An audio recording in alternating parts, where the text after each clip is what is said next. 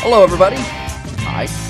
Welcome into another edition, episode 110 of the Lab Epstein Hitting Podcast Mechanical Breakdown Series. Today, volume 35, Gold Edition number 2. Breaking down the swing of legendary hitter, one of the best, if not the best, contact hitter of all time, Tony Gwynn. 35 breakdowns in, and we're finally getting around to doing Tony Gwynn, which to me is kind of incredible. We've got Mike Piazza coming up down the line as well, Mike Trout, but today we are solely focused on one Tony Gwynn. So be sure to subscribe to the Lab Epstein Hitting Podcast YouTube page. Gotta throw that out there, because that is the place where you can actually watch us do the breakdown and watch us do the show. I would really appreciate if you did subscribe to the YouTube page, and of course Apple, Google, Spotify, and leave a review. Now that's out of the way, let me bring in professional evaluator, successful business owner, former coach, friend, and co-host Jake Epstein. White hat Jake. What's up there? Yeah, fella? I'm a good guy today. Usually, I'm in here with my alter ego. So, no, good to be here. Excited. I actually did a little more research on Tony Gwynn as well with his swing and looking at a couple different ones and things I didn't know. So, it'll be interesting to kind of break that down based on what we see with today's hitters and all the information that's out there today versus what he did and maybe why his results were the way they were. So speaking of today's hitters, I was going down, preparing for this show last night. I was going down the YouTube rabbit hole, looking at Tony Gwynn's swing. I had a chance to watch a game in 1998 at Veterans Stadium between the Padres and the Phillies. Mind you, Tony Gwynn was not in the lineup that day. I think he was getting a day off. But I talked about last week what Tony Gwynn would think. I posed the question, what would Tony Gwynn think about today's players? He surely would be disappointed in Fernando Tatis Jr., as everybody is. Nevertheless, with all the flair, the athleticism of today's players, I was watching that game last night. From 1998, Paul Bird was on the mound, one of my favorite players of all time, believe it or not. I'll get to that in a second. But he was pitching, and I was looking at guys like Ken Caminetti, and I was looking at Scott Rowland, Rico Brogna. Whether they were on PEDs or not, anybody on the field back in that era, they were very big. They were big guys. Their bone composition, body composition, they were big guys. One of my other favorite players, Paul O'Neill, he was what you would call in scouting a lanky guy, right? Yeah. He was also, though, a pretty big guy with good body composition. And I got to thinking last week, talking about the athleticism and the flair of today's players. Back then, the players were so huge. I got to tell you, I think it's just a cycle of the game that baseball has gone through and is going through now with the supreme athleticism that I think that's kind of what Tony Gwynn and what some ex-players would say about today's game, is that this game, baseball, just kind of goes through cycles with how guys look and, unfortunately, with how guys play, as it were, now in 2022. But I think guys back then looked a lot different than they do now, but they're more athletic than they were, and it's just kind of going through a cycle. Yeah, I mean, I think these guys are such elite athletes. They're huge. Like, I don't think people realize how big everyone really is, except for maybe one or two guys on the field. They're just massive people. They're tight ends. They're athletic. They're shooting forward. They're big and they're fast and they're strong. And I go back and I look at Caminetti and I'm like, he's kind of stocky. Yeah. Like I didn't think he wasn't, like, I met him multiple times, and the one thing that stood out was the fact that his wrist and his bicep were the same size. Like, he just had these massive, like, forearms that just kind of went from hand all the way up. Yeah. But he wasn't 6'3" or 6'2" or 6'1", and yes, they had PEDs, but I feel like guys today, I mean, you look at, maybe a Juan Gonzalez, right? Like, that was kind of a freak body. That was a steroid body for sure. And McGuire, but you look at Paul O'Neill, Scott Rowland, Rico Brogna. Yeah. Those guys weren't on PEDs, as far as we know. But they were just big guys. But they were just big guys. But they weren't in shape like the big guys are today. Well, I will counter that and say they were in different shape. They were in more bodybuilder type shape than they today. weren't as massive and weren't as mobile. They're not as no, they were mobile baseball guys, athletes. You know, it would be. So yeah, I think the game's different. I saw a ball Tony Gwynn hit. I was looking at video as well, and he hit this high fly ball to right field that it was 385 in right center where he hit it, and it hit the warning track. And I'm like, that's out of most ballparks today. 385 to right center, like that's in the seats. Right. And it was just such a different game. I was like, God, look how big the outfield is. Like these guys are really running after this ball, and they can't catch up to it. Right. And you hardly ever see balls in the gap that are fly balls that make it to the gap. They're line drives because it's 368 to the right center or wherever it is. So I don't know. It was just funny. It was just a different game. It was a bigger ballpark. Yeah. I don't know. The athletes were different. His mindset was different, when you hear him talk about things, but obviously we'll get into that later. Yeah. I was watching that game last night. It reminded me, and I was reminiscing a little bit. Paul Byrd, why is he one of my favorite players of all time? He came up with the Phillies. And so I don't know if it was in his second year, maybe his third year, right after it was the year after he made the All-Star team. My parents had multiple homes in New Jersey, the Jersey Shore, as it were. I call it the beach because now I live in Tampa Bay. But anyway, one of the homes that they owned at that time, it was next door to the chaplain of Major League Baseball, and he worked directly with the Phillies. His name was Vince Noss. Your father might actually know him, but we'll talk about that some other time. And Vince said, he's telling my dad that Paul Byrd is coming down for the All-Star break. I think it was like Monday, Tuesday, and I don't know, maybe Wednesday. He's going to come down and he's going to go to the beach. And so one day I get it, but he told my dad, don't tell Jim because you're Jimmy, as it were, because I don't want to get his hopes up. And so anyway, fast forward to, I forget what day it was, but we get a knock on the door and it's Vince. And he says, is Jimmy home? I want to introduce him to somebody. Jimmy being me, of course. And because my father's name is Jim, for those who don't know. Mm-hmm. And I got introduced to Paul Byrd, and he was like the nicest guy ever. He was really cool. That's cool. Very, very cool. And I know he was close with Vince, and they talked a lot about life and religion and God, kind of like what we do on a daily basis, just without the life, religion, and God part. And so anyway, they were talking, and we got to talking, Paul and I, and it was like a three-way conversation. And it was really great. And from there on, Paul Byrd was one of my favorite players of all time. Rico Brogna was also another favorite of mine, first baseman for the Phillies, later the Diamondbacks.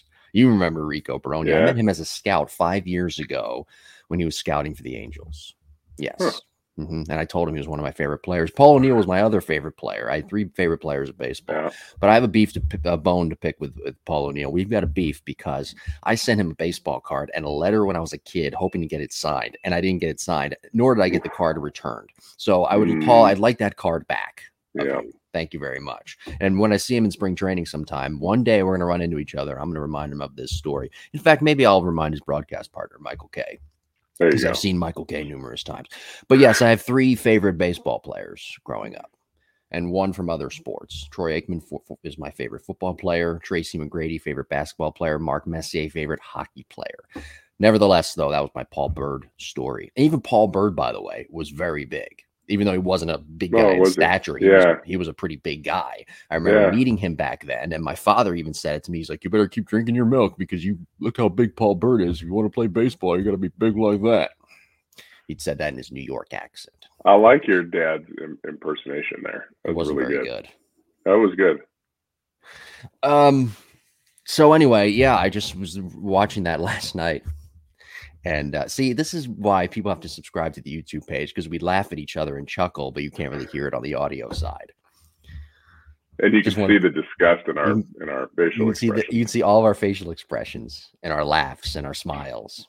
Yeah, no, I get it. Like my favorite player was Jose Canseco because I met him, and he was the coolest dude for me ever. He took pictures with me and my buddies out on the field. And I was like, this is the greatest guy in the world. And then, I see pictures, things that he does now, and I just shake my head. But can I tell you those experiences you have with people, they stick. Could I tell you that when I met Rico Brogna, that was that moment, it made my week. I remember the exact ballpark I was in when I met him, and he was scouting for the Angels. He had a question for me about some roster thing. And I had to inform him. And I introduced myself, and I didn't know who he was because I didn't remember what he looked like. He said, "Hey, how you doing? I'm Rico." I said, "Wait a minute, Rico Bronya." He goes, "Yeah." And I go, "Oh my God. Okay. Sit down. We got some things to talk about. Come on. Cool. We got to talk." So then we talked for like a half hour. Yeah. Favorite player, one of my favorite players growing up. He's a good first baseman too. Yeah. I got to ask you a question. So I was thinking about Patrick Corbin over the week, and I was watching his last start against the Phillies, and he was basically throwing batting practice. I feel bad for the kid, and I thought about you. Now, for people who don't know, I lived in the DMV area for 2 years, and so I got a lot of opportunity to watch the Nationals when they were really, really good. I mean, they had like the Z-Man, right? Ryan Zimmerman, Bryce Harper, Jason Worth, Jay Worth, as it were, as they called him in DC. Mm-hmm. And Max, of course, Scherzer, Strasburg, and I remember, I became kind of a pseudo Nats fan because that's all people talked about in DC, along with the Capitals. By the way, Washington, DC, sports town. It's a hockey town, just to clarify with everybody. People don't know that. But, Grant and Danny on 106.7 The Fan, they'd always talk about, the Nationals every day, right? And I was rooting for him in 2019 to win the World Series. And a big cog in that World Series, that rotation, was Patrick Corbin. He did really, really well, right? He came in relief. He was starting. All of a sudden, here we are, 2022, and he can't pitch. He just can't throw anymore. I don't understand why. I'm trying to figure it out. And he's working with his pitching coach. But it got me thinking. I thought of you, and I said, okay, this guy mentally just doesn't have it right now. I mean, and if he does, then, I mean, he's sort of sociopathic because he can't have this stretch of 2 years where he's struggling constantly and still have the same confidence that he did in 2019. I got to thinking, well, I wonder what Epp would say about a hitter when they're struggling this bad. And I mean, when you're struggling that bad as a hitter, it's even worse because this is a game of failure when it comes to hitting. What would you tell a guy if he was struggling like, maybe not the length of Corbin, but struggling like a Corbin on the hitting side to try to get that person, whether it be male or female, baseball, softball, back on track? Well, I think of Hayward, when he went to, I mean, this guy was so good for he came up with Atlanta, right? And then just, talk about a career that just nosedived, like this guy was on top of the world. Was he just hot for that many years? Or did something, the game caught up to him? I guess that's probably the best way to say it. And he tried everything. I mean, he had one of the worst mechanical swings maybe in Major League Baseball. So I think what happened was his ability ran out. Like, he was pretty good for a decent amount of time with that swing. And then, like I said, the pitchers figured it out. The game caught up to him, and he couldn't. His timing window was so small. It was a very, very unique swing. That would be an interesting swing breakdown. But I remember doing it for actually a couple teams that were interested in signing him from Atlanta, and pretty much my report was I wouldn't touch him with your hands. I wouldn't even be in the same room, signing somebody with those kind of mechanical issues. So, but super athletic guy, plays great defense and so on and so forth. But with Corbin, it's likely mental. He probably gets the ball in his hand and it just doesn't feel like the ball. It just, that mound does not feel like a safe place.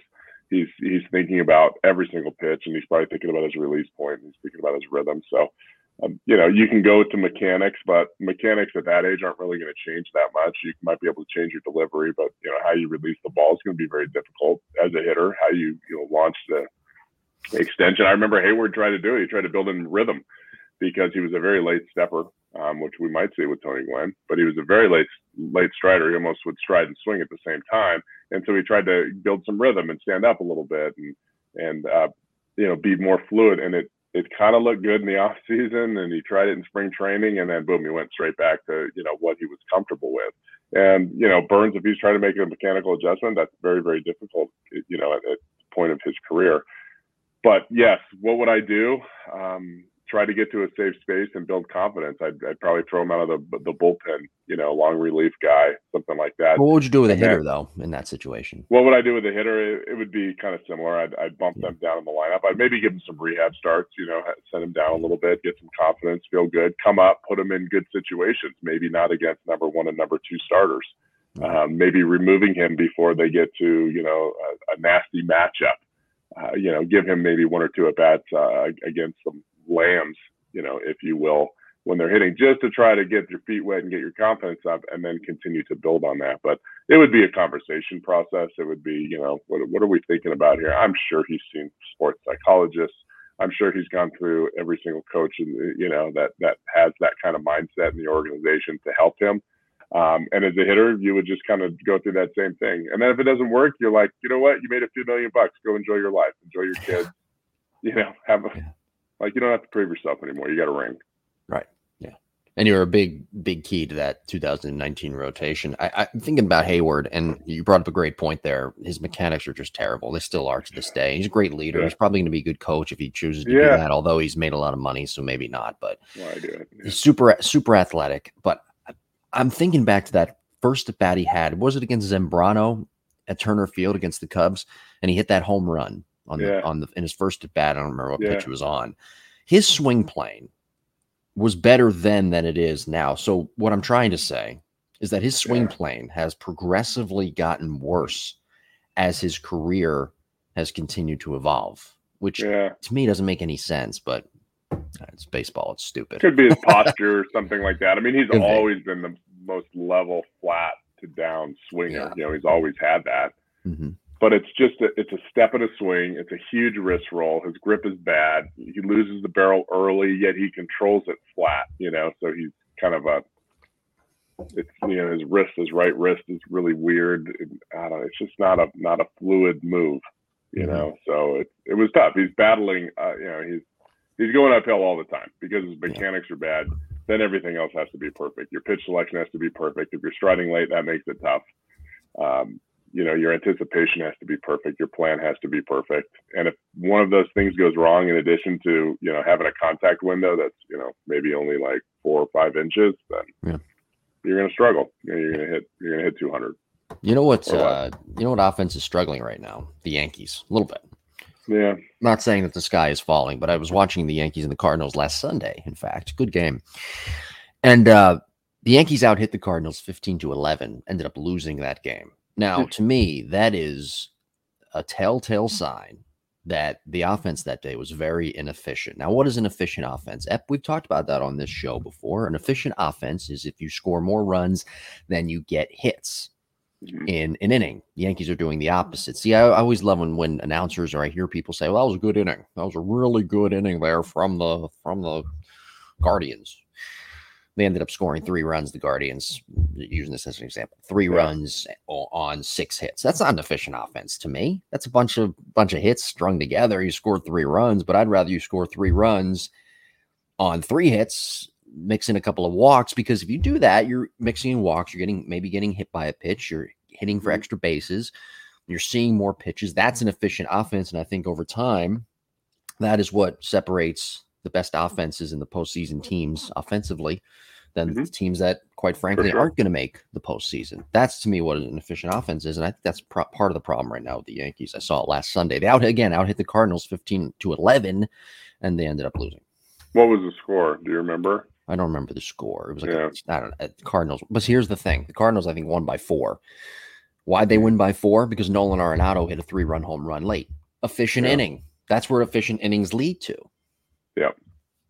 Gives you that insurance. Yeah, no. I mean, that's, guys, I mean, that's not a Yankees inning, right? I mean, they hit the ball so hard and the ballparks are so small that if you hit a hard ball, it's typically a double, or it's going to go over the fence. So, I don't know. I didn't break down the box score. Maybe they beat the shift on a couple. Not really thinking that happened. A couple scratched a couple in. Definitely not hitting with runners in scoring position. But you're right. It's like being diversified in your retirement portfolio, getting on base without having to get a hit all the time, because you're not going to get 10 hits a game. You got to find a way to win a game with 5 hits. How can we do that? A bloop and a blast, or a walk, or 2 walks and a blast, something like that. That's kind of where the game is right now, because you're not going to get 15 hits in the postseason. Pitching's too good. At least the pitching, once you get down to the last 6 teams. Right. Cardinals are a team to be reckoned with. I know there's one team out there that if they were to get in to the postseason, this team, and they were to say be that team that what's the rule now where the last seeded team has to go on the road for 3 games or go on the road for the best of 3. There's one team that I see that could actually beat that. I'm not going to name that team right now. Maybe never. Good comment, then, Jim. I'm going to give everybody. Way to build that one up. Give everybody a cliffhanger for the rest of their life. You're never going to tell them. Maybe I'll reveal it if it actually happens. Okay, There's you go. One team that I could see. All right, be sure to subscribe to the show and leave a review. Apple, Google, Spotify. Plenty of material that we've done today that you could leave a review on, like my stupid stories. But leave a review and subscribe to the YouTube page. You got to go to the YouTube page, people. Like, seriously. The Lab Epstein content. The content on there with the voiceovers is worth a lot of money. Put it that way. It is, isn't it? Yeah. It's good stuff. You can learn from it. It's like, free hitting information that actually works. Yeah, and if guys, listen, if you don't go to the YouTube page and subscribe, maybe we'll just stop doing it. I had a teacher or a principal in 6th grade, 7th grade. Her name was, I went to Catholic school. Her name was Sister Pat. And God, the class, remember these things? I have a photographic memory. So, oh, you do? Okay. I do. She, which is good and bad. I remember all the bad moments of my baseball, career. But that's the same memory that remembers me watching Whose Lines It Anyway when I was 15 years old. Games. So Sister Pat, she once threatened, and this was in 7th grade. We were all being bad, and she threatened all of us and said, maybe one day I'll just take the keys, lock the door to the school, and that'll be, throw them away, and that'll be it. You won't have a school to go to. And I told my parents that, and my dad laughed because it's not plausible. You can't really do that. Right. But that's what this reminds me of. That's right. We'll just take it away. We'll just take it away. Take it away. Not really.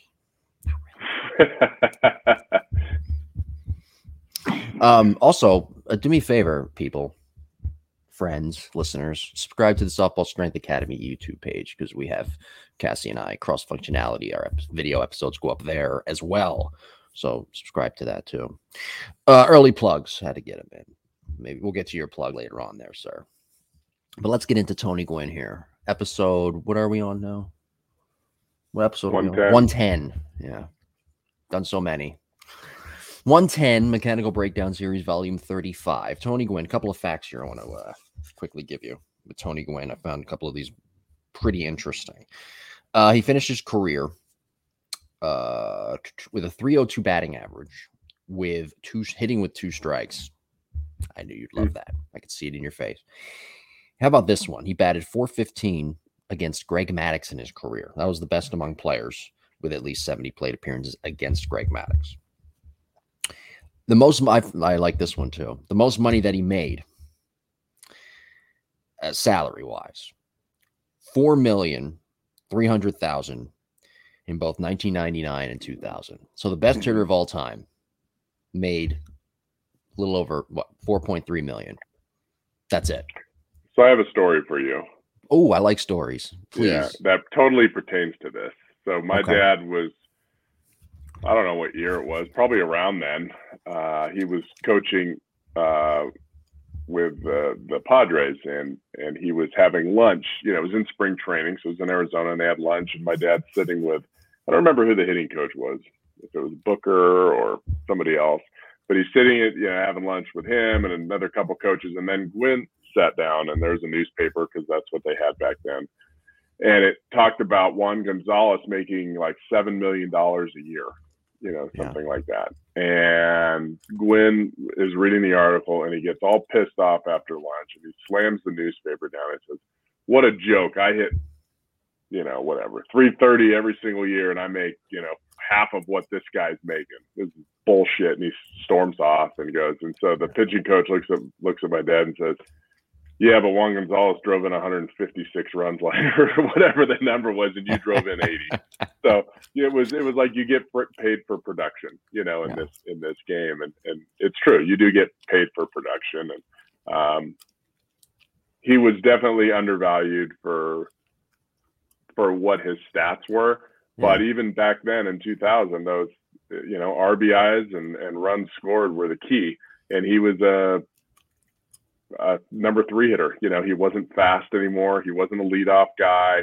He wasn't stealing bases. and he wasn't driving in runs, and so that's kind of a bad combination to make money. But an unbelievable hitter and a really good human being as well. But you have to think, though, with Tony Gwynn, he's batting third, and you get the first two guys. You probably have Ken Caminiti batting behind him on most days. Greg Vaughn, yeah. Right, Greg Vaughn. Right. Who was the leadoff hitter? I don't remember who the leadoff hitter was. Steve Finley. In 98? Probably. Okay, we'll go with Steve Finley. All right, so let's say he was a guy that had some pop, too. So let's say Steve Finley gets on base, right? And then he somehow gets the second, probably by a stolen base because they stole a lot more back then. Okay. Tony Gwynn is up. Now, okay, it's the bottom of the ninth or top of the ninth, whatever. Padres tie game, or the Padres are down by 1. I don't buy into the analytical crowd when they say that Tony Gwynn really wasn't that productive of a player and didn't really make much of an impact because he hit a lot of singles. A single gets home in that scenario, gets home Steve Finley, and the game is tied or the Padres go out in front. So Tony Gwynn was always that threat. He comes up with runners on first and second, batting in the number 3 spot. You're saying, oh, shit. We might as well just intentionally walk this guy because he's probably, he was such a great hitter that he's probably going to get a hit. But that probably between the 250 and a 350 hitter is only 1 time out of 10. One more time out of 10, he's deadly with a base hit. Right. Now the numbers don't lie. I get what you're saying, but 70 to 80 RBIs is still 70 to 80 RBIs in the 3 spot, and that doesn't really cut it ever. It does. Like even back then, that didn't cut it. That's fair. Okay. If he was a number 2 hitter, granted, but he didn't want to hit second. But if you were a number 2 hitter, okay, absolutely. Like I'd pay that guy a ton of money to be, a number 2 hitter. Now number 2 hitter is the best hitter in the lineup. But anyway. No, hold on now. I'm looking it up on the computer right now. On the computer device. On this device that I'm actually recording on as well, which is kind of cool. It's kind of creepy because I'm looking into the camera and I know it's recording and I know I'm talking to people, but at the same time I'm going on Baseball Reference. Okay. Right. Hold on. So I'm going to prove you analytical crowd and you wrong for a second. Okay. Please do. I don't want to do it, but sometimes dad has to step in. Damn it. All right, you're right. A career high in RBIs, 119 in 1997. That's a lot. I hear you typing over there too, so apparently you're doing some research as well. You're trying to best. I don't want you to pull the rug over our listeners. Okay, so I'm looking at his numbers here quickly. I thought I did all the preparation I could for this show, and apparently not. I'm looking at all the numbers. I'm trying to come up with something here. It's like grasping at straws. Okay, fine. All right. I get what you're saying. You're right. You're exactly right. I guess, there is a video out there though, you could stop looking now. I see what you're doing. You've proven me wrong. You don't have to. Don't get me wrong. He had some really big, good years, but there's a video out there. It came out around 1994, I think. There's a 3-way conversation between Bob Costas, Tony Gwynn, and Ted Williams, right? They were talking about hitting. You've probably seen it before. And Ted Williams guaranteed if Tony Gwynn crowded the plate a little more and did a little more guessing, because Tony Gwynn admitted in this video that he didn't really guess all that much. Yeah. Why would you guess? They just throw him fastballs. Well, Tony Gwynn. What do? Hit it single in the 5-6 hole? Well, you think Greg Maddux like, I'm not wasting any pitches. I'm going to throw a ball 3 inches off the plate on the outside corner. It'll be called a strike, or Tony's going to hit it into left field for a base hit. Now, let me ask you a question. What if our guy, by the way, we've nailed it on him. We absolutely nailed, both of us. We nailed this player, his talent. Sal Frelick. What if he turns out to be like the next Tony Gwynn? You're going to be, me certainly, but you're going to be out in the street dancing like you just won the World Series because you were right about him. What if he turns out you're making fun of Tony Gwynn for hitting it through the 5-6 hole and going 3 for 4 because there wouldn't be night. a 5. You can't do that anymore with shifts. Wrong. Like, the shift is going away. but you can still move more, right? I mean, a shortstop can still plug that hole. Move. There's no such thing as move more. What does that mean? You can still shift. You just have a perimeter now. You can't be in shallow right field, but you could still. I mean, that's what with Tony. If they had to shift, it would have killed him because he wasn't a rollover guy to second base very often, right? They would have like a right-handed pull hitter shift on him. Do you not like Tony Gwynn or something? No, I do. I like him as a human. I just I think, and I grew up in San Diego, and so Tony Gwynn was everything, and whatever Tony wanted, he got. That's why he hit third for the Padres, and they never got anybody else to help. Yeah. Fine. I got it. Okay, I figured it out. Okay. I do like Kevin Brown a lot, though. You do like Kevin Brown, the pitcher? Yeah, Kevin Brown, the pitcher. Yeah, he said, "Hey, San Diego, get on my back. I'll take you to the promised land." He also said, was it? Oh, no, it wasn't him. It was Carl Pavano. I think it was Carl Pavano, where he said, "I'm not doing something for this organization," when he was with the Yankees. And Joe Torre looked at him and said, "Then what organization would you do it for?" Might have been Carl Pavano, might have been Kevin Brown. I don't know. Both of them are really bad with the Yankees. My dad's a Yankees fan, for those who don't know. So yeah, it's not he was not a fan of Kevin Brown. Or no, it was the same thing. Wherever I live, the team is based on mediocrity. You know, like Colorado, it's like, let's finish somewhere around 500. The fans will come out. San Diego wanted it so bad. And you always have the Avalanche. Never did. Hey, 70. Hey. Anthony Cirelli days until opening day, opening puck drop. Really? Cirelli wears number 71. Yeah. Right. Yeah. But no, I really like Tony Gwynn. He's Mr. Padre, you know, and we just. All right, well, let me ask you this. We weren't very good. But you're saying, you're saying he used to get whatever he wants. Okay. I mean, well, he should. Let me pull up his one more time here. When he hit 370 in 1987, and then I don't know, 394 and 94, I guess, you know, you get a little leeway. Okay, fair enough though. Where if you were the GM and you were the manager, you're so mad at me right now. You're so stone-faced. You are not I am on Team Gwynn. So the year he hit 17 home runs and drove in 120 was the year he went to a bigger bat because Ted Williams told him to. All right, fair. What's wrong with taking instruction from Ted Williams? It took him like 15 years. That's why we're here doing this show every week, because that motherfucker. We're here because that motherfucker. Hey man, get out of your element a little bit and drive in some runs.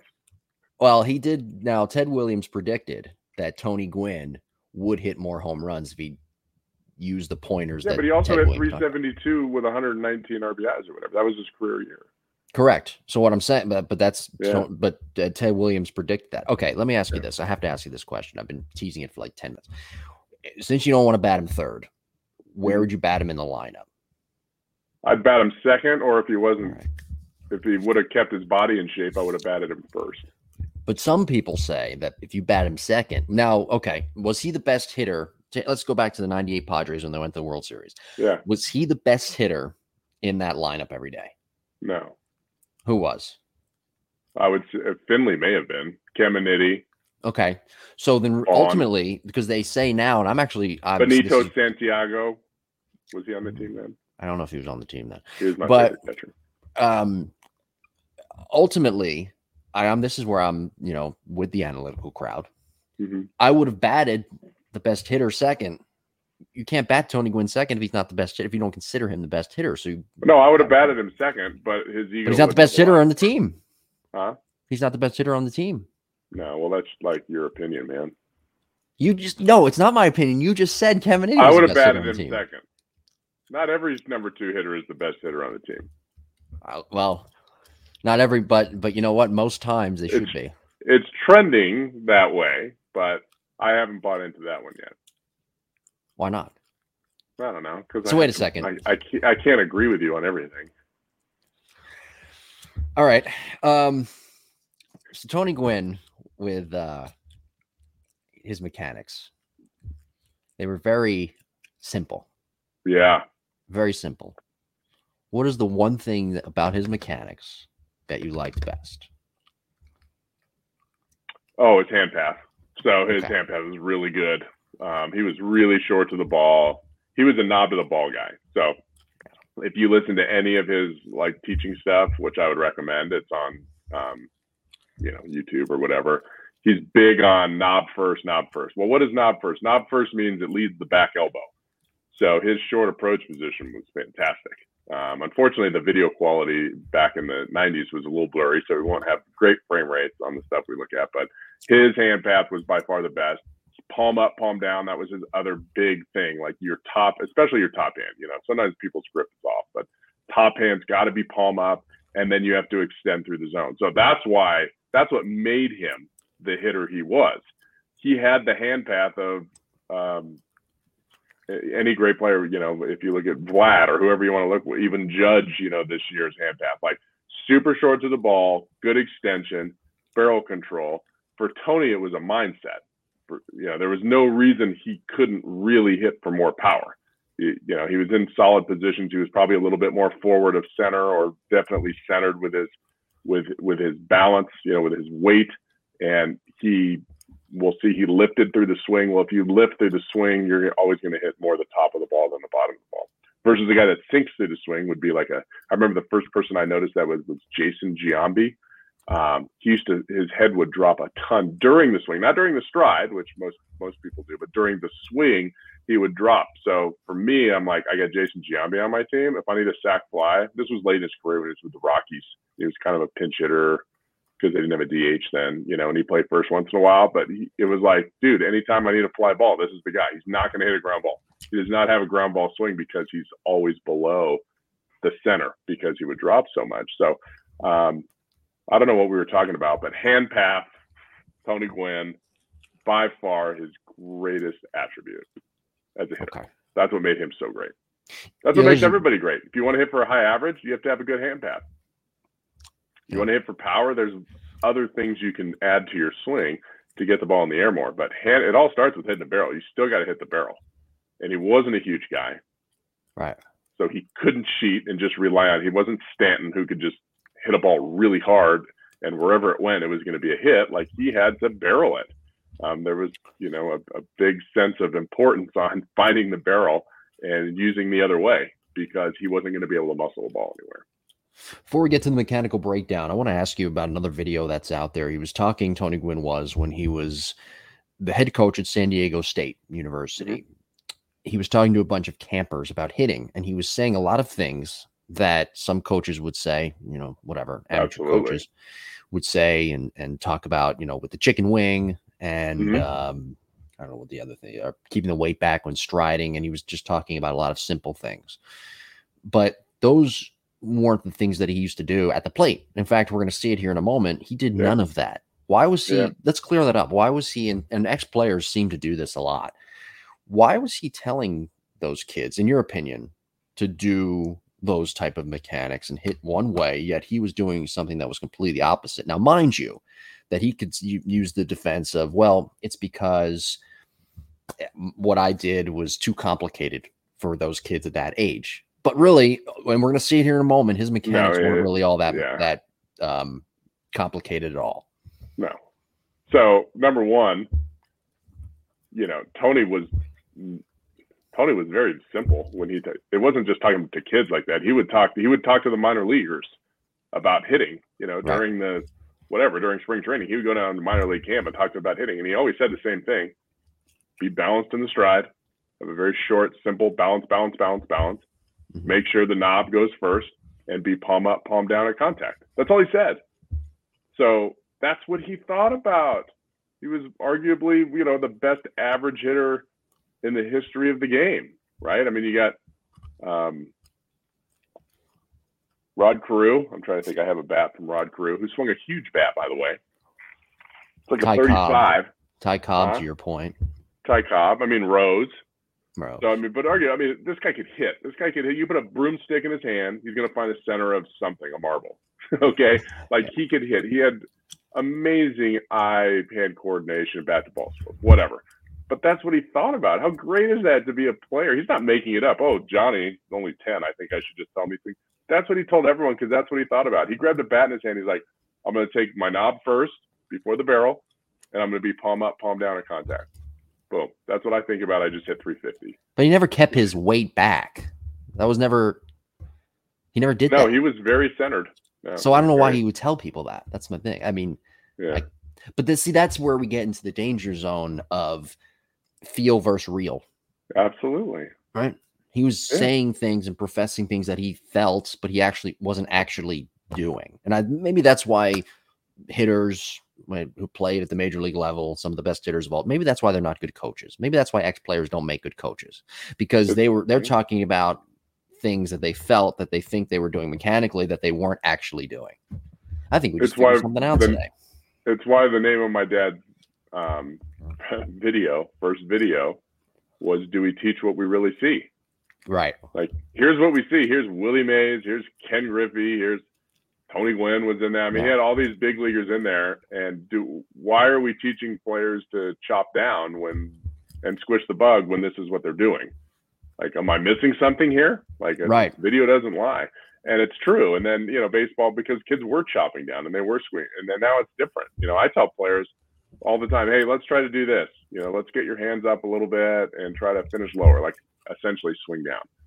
And then I'll ask them, what did that feel like? And they'll be like, I felt like I swung straight down, like I'm chopping a ball off a tee and it would go directly into the mountain. And then I show them on video and they're swinging up like 10 degrees. Yeah. And they're like, that just isn't what it feels like. Every day I go through that, or vice versa. They're chopping down and I'm telling them to swing up more. So it's find a good coach that knows stuff and knows how to use some kind of technology and figure out exactly what you're doing. What is your top hand really doing? What is your bottom hand really doing? What is your elbow really doing? What is your back foot really doing?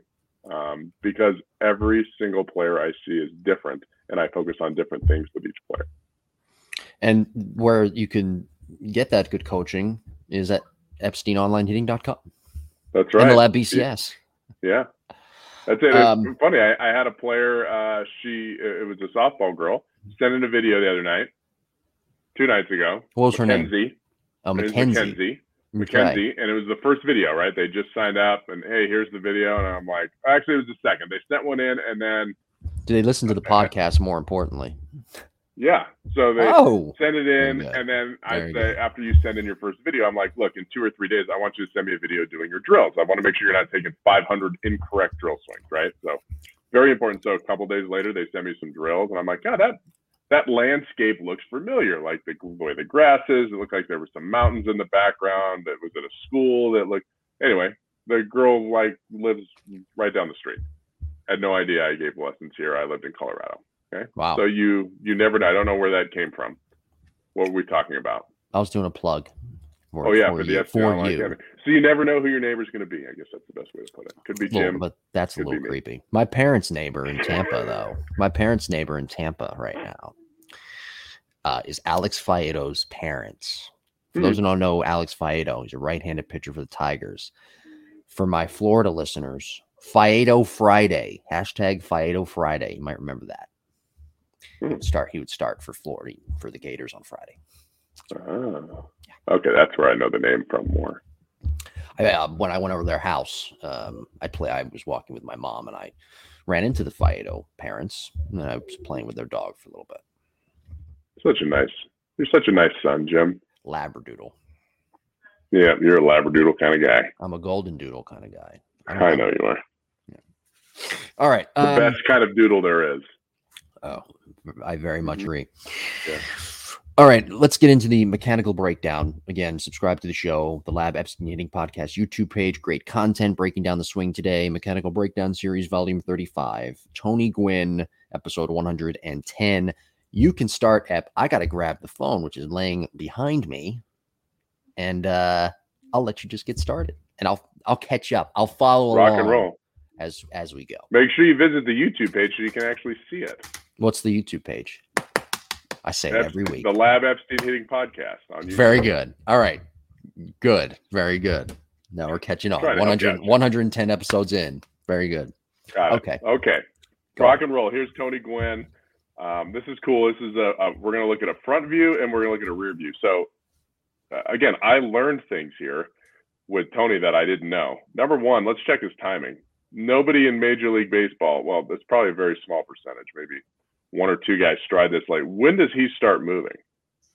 he really doesn't lift his front foot until, boom, the ball is way back here. I mean, his heel's barely off the ground.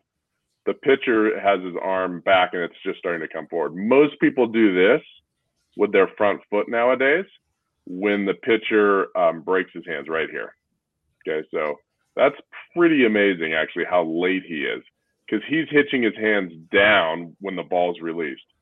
Okay, see that little hitch, kind of Barry Bonds look, actually. His hands go down. I will also tell you that guys throw, probably on average 8 to 10 miles an hour harder nowadays than they did then. Maybe that's why he could get away with it. Okay, just trying to find it. But one of the things we look at is how hunched over he is. Okay, so he's and we don't see that anymore, do we? We don't see a big hunch. We see guys that are straight up and then get into this spine posture later on. Let's see if I can put a number on that. I don't know if I can, but we're going to try just for fun. So I'm going to go from his spine here. So whatever, 41 degrees from horizontal. Okay, that's where he starts. 40 degrees will make it even easier. Then as he swings, so he starts at 40, sorry. Starts at 40, then we're going to take him to heel plant. Okay, he's still at 40 at heel plant. Look how much he's stepped into the plate too. Okay, so I mean that just tells you where he's going with the ball, right? He wants to go middle away, or he wants to go opposite field. Okay, so he's still at 40. Now, as he comes through the swing, check this out. Because he's hunched so much, and this pitch is a little bit higher, okay, but I'm just going to draw a regular basic line here. Because he's hunched so much, watch how much his head and posture moves. Okay, I mean, this pitch is not high, right? It's right at the thighs. But now, look at his posture. Look at how much his head moved. That first line was the top of his head. What do you think the ball's doing when your head goes up, right? When your head goes up, the ball goes down, you hit the top of it. Just the opposite of somebody that drops their head. So not only does his head go up, I mean, this would absolutely destroy coaches today. You have to keep your spine angle, right? We got to be, this isn't stance. This is launch to contact. We have this much spine angle. Okay, so now, what was it, 40 degrees, I think I said? Now it's 58, a difference of 19 degrees. And what part of the ball does he hit? It's the top of the ball. Okay, why? Because he doesn't have a barrel drop, right? He's got great mechanics. And then he lifts, and then he's going to hit kind of a hard ground ball or a low line drive to right field. Okay, but that's the biggest thing I see from the front with him. I will also say that his vertical bat angle is excellent. Okay, vertical bat angles in the 20s, perfect, like absolutely perfect. You'd be surprised how many kids and players, and by kids I mean people under my age. So even like major 20-year-olds, 25-year-olds, 15-year-olds, whatever you want to have a hard time getting, especially left-handed hitters, have a hard time with that number for sure. Okay, so now he's going to continue, and he talks about finishing high. Remember that in his speech? Make sure you finish high. Not really. Okay, it was double down the right field line on the turf, baby. Okay, so I think, is this the same view? Yeah, they're playing in Toronto. That's not Toronto. So this is a different swing. I thought it was the same swing. I was hoping it was the same swing. This is a different swing. Okay, this is a beautiful swing, by the way. Okay, so here's Gwynn again. We can see his very basic load. What did Gwynn talk about? Be balanced in the stride, right? Be balanced, be balanced, be balanced. Knob first, palm up, palm down. So I'm going to draw him. This is launch right here. I'm going to draw the middle of his head. Okay, notice how it's maybe slightly behind his belt, slightly behind center. Most guys today are over their hip flexor. Okay, most guys are back a little bit more. He's definitely back.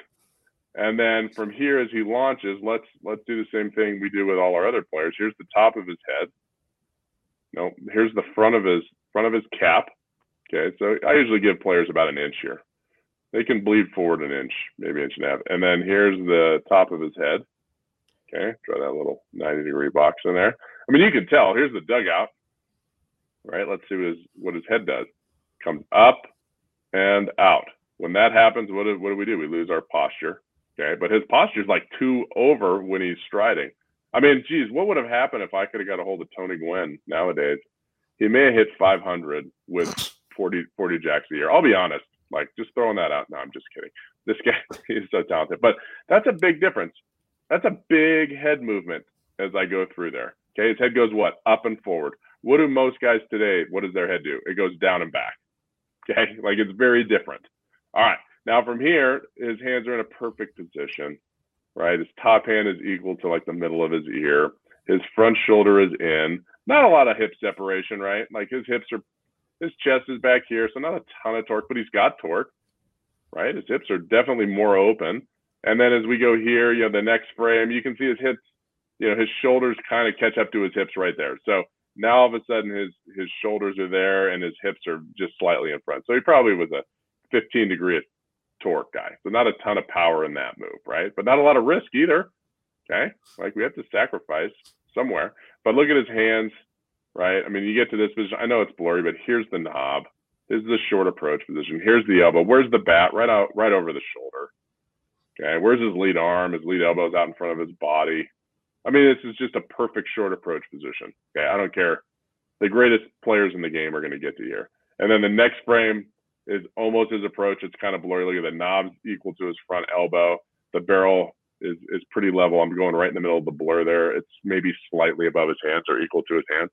So what does that mean? He's not dumping his barrel. You know, he's not going to hit a lot of weak fly balls to the opposite field. And then he releases his bat to contact. Okay. He's probably palm up, palm down. I can't see because it's 1992 or whatever this was. No, this was probably mid-90s. But you can see the blur of his bat. It's definitely going up through the ball. In fact, that's the plane. Is that the plane of the pitch? Do I get? Oh yeah, look at the plane of the pitch. So I'm gonna get wild here if I can figure it out. Oh boy, this is gonna be really tough. I'm gonna change colors. Okay, so yellow is gonna be the plane of the pitch. Here's the plane of the pitch. Okay. Notice his barrel comes down to that line and then stays through it. And then he hits it. I mean, talk about staying on plane. He hits it on, there's the blur here. It's like parallel, but like 1 inch higher. Okay, that was his exit. So, I mean, that's a guy that's on plane. Okay, when does his barrel hit the yellow line? He's definitely swinging down back here. If I do like a little, I have a freehand tool here. Yeah. So if, you know, his barrel's definitely kind of coming that way, down, and then he probably doesn't level out till about here, and then it kind of comes up. So, I mean, that's a perfect swing plane. And is he back at contact? Yeah, his spine's back, right? Not a lot. But here's, you know, kind of his back. If I draw a line, whoops, wrong line.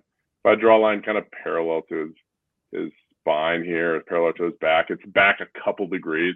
His back foot is super high. His back knee looks great. His front leg is straight. He's just more upright than most because he came up and out of that crouch. What did, you know, his hero, like he saw himself in Rod Carew. Like that's who made sense to him.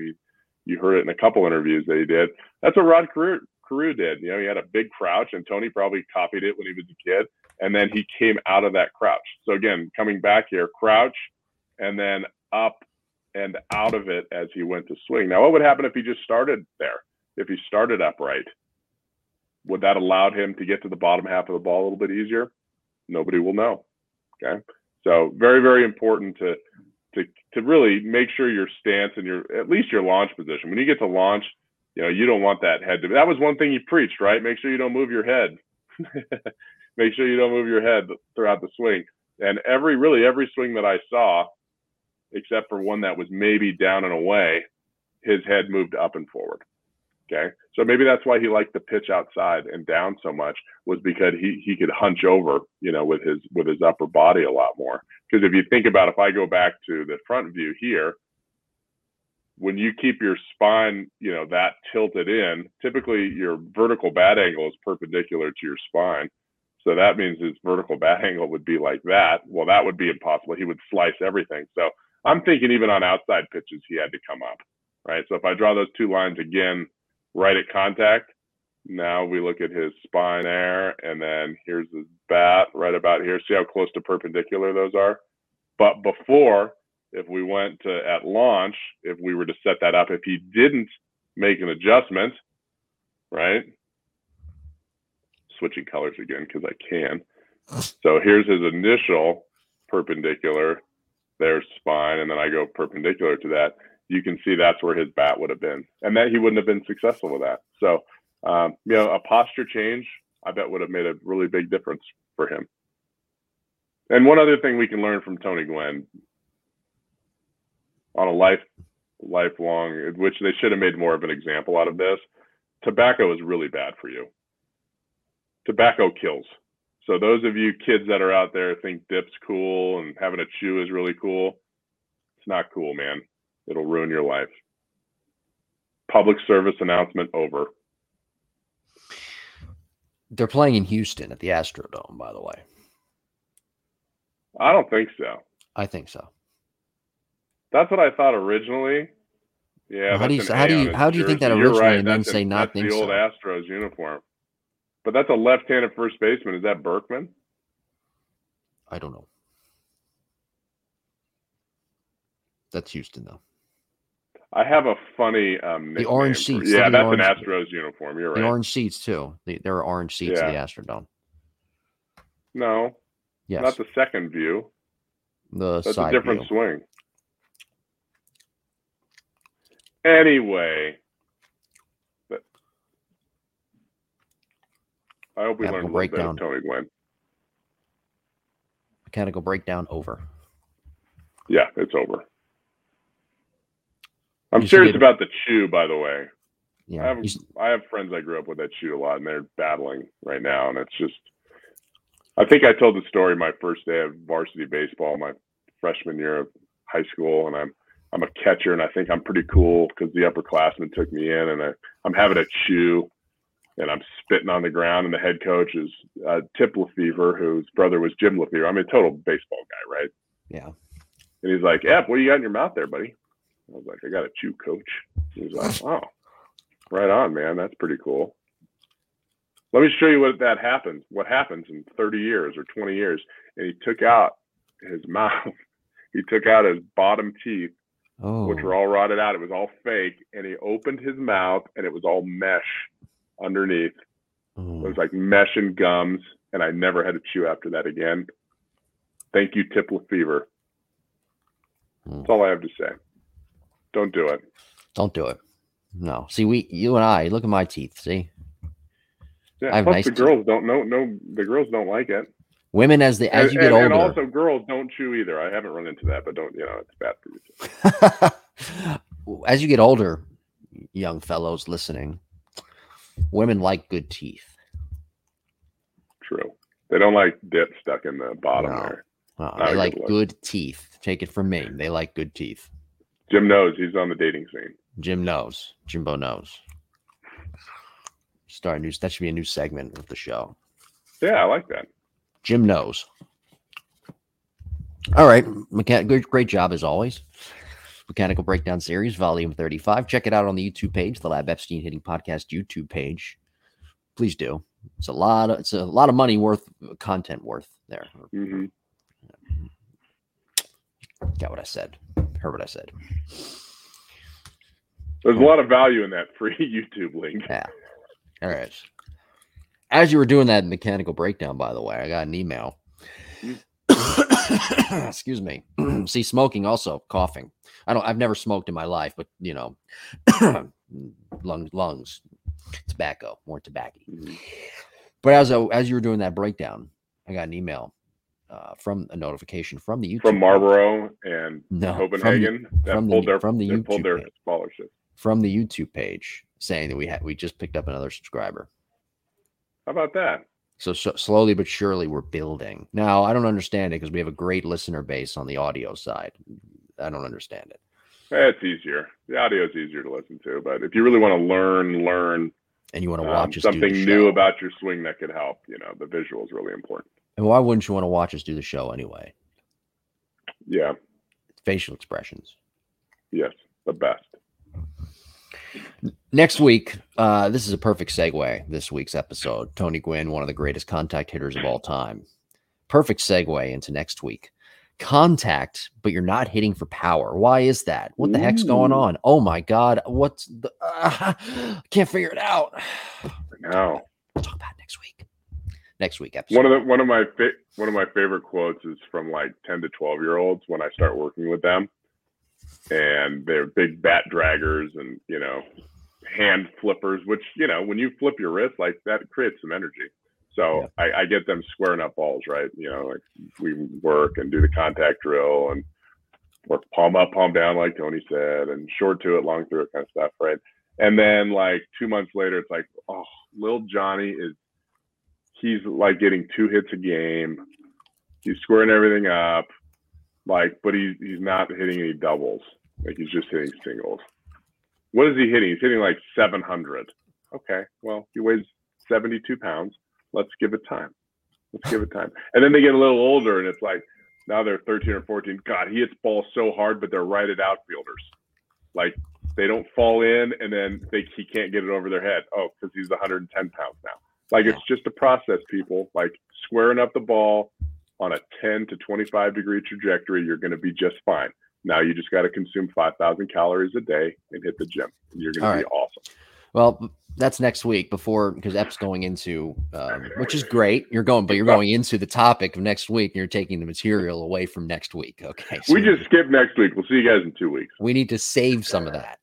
Okay. Sorry, next Jim. week. Just edit that out. Edit it out. I'm not editing it out. That's too much work. I'm not editing that out. But I'm just saying we got to pump the brakes. Okay. Next week, contact, but no power. Okay. I don't know what you're shushing me for. I'm the one telling you. Shushing myself. It's myself. Yeah, you gotta done. No more. You have to listen to next week's show if you want information. Do you have any? Well, you already kind of did the promos, but you can do it one more time for the lab, Epstein Online Hitting Academy. What else you got going on there? Get drafted by the Brewers so I can see your swing. Any of those things, you'll get to hang out with me. Are the Brewers going to make the postseason? By the way. Man, the Cardinals are hot, and the wild card doesn't look great. So they're 2 back as we speak today. What's that? They're 2 back as we speak today. Yeah, no, they're due to get hot. They're due to get hot. Are you sure? And okay. And the Cardinals are going to. Who are they going to knock off? Some team can't make. I'm thinking like they're going to make a run probably in about 2 weeks. Okay, but who are they going to knock off? After Labor Day. Who are they going to knock out of the postseason picture? Cardinals. That's really that's their not happening. Bet. The Cardinals are very good. That's not happening. Jim, you were asking me for my opinion, and that's what I'm giving you. And I know. I'm just saying that it's just not. It's not I'm asking for a plausible opinion, not your organization's rival. It's going to happen. That's the only way they get in, really. No. What is their wild card games back? What about the Padres? What about the Phillies? You can't knock one of those 2 teams off. Padres, maybe the Padres. What about the Phillies? Ooh, Phillies are hot too. They are hot, but they've got some tough games coming up. Yeah, they'll cool off. Yeah, maybe. No, they're not worried about wild card. It's all Cardinals. That's your focus. All right, we're an hour in. Let's get out of here. Don't forget to listen to Cross Functionality this Wednesday. Cassie Riley Boscia and I talk about her first part of her senior year at the University of Alabama on the way to a national championship. So subscribe to that Apple, Google, Spotify, Amazon Music, and Softball Strength Academy YouTube page to watch and to listen to Cross Functionality, the show where baseball, softball, and everything in between all intersects. Male, female, baseball, softball, players, former. Yeah. Listen to that. Such a good name, too. Ours is lame. Nice job. Look how much better you get in time. I know. Yeah. Cross Functionality. This is the Lab Epstein Hitting Podcast, 111, episode 111. Next week. Thanks for listening. Thanks for watching. Subscribe to the YouTube page, and we'll talk to you next week. Take care.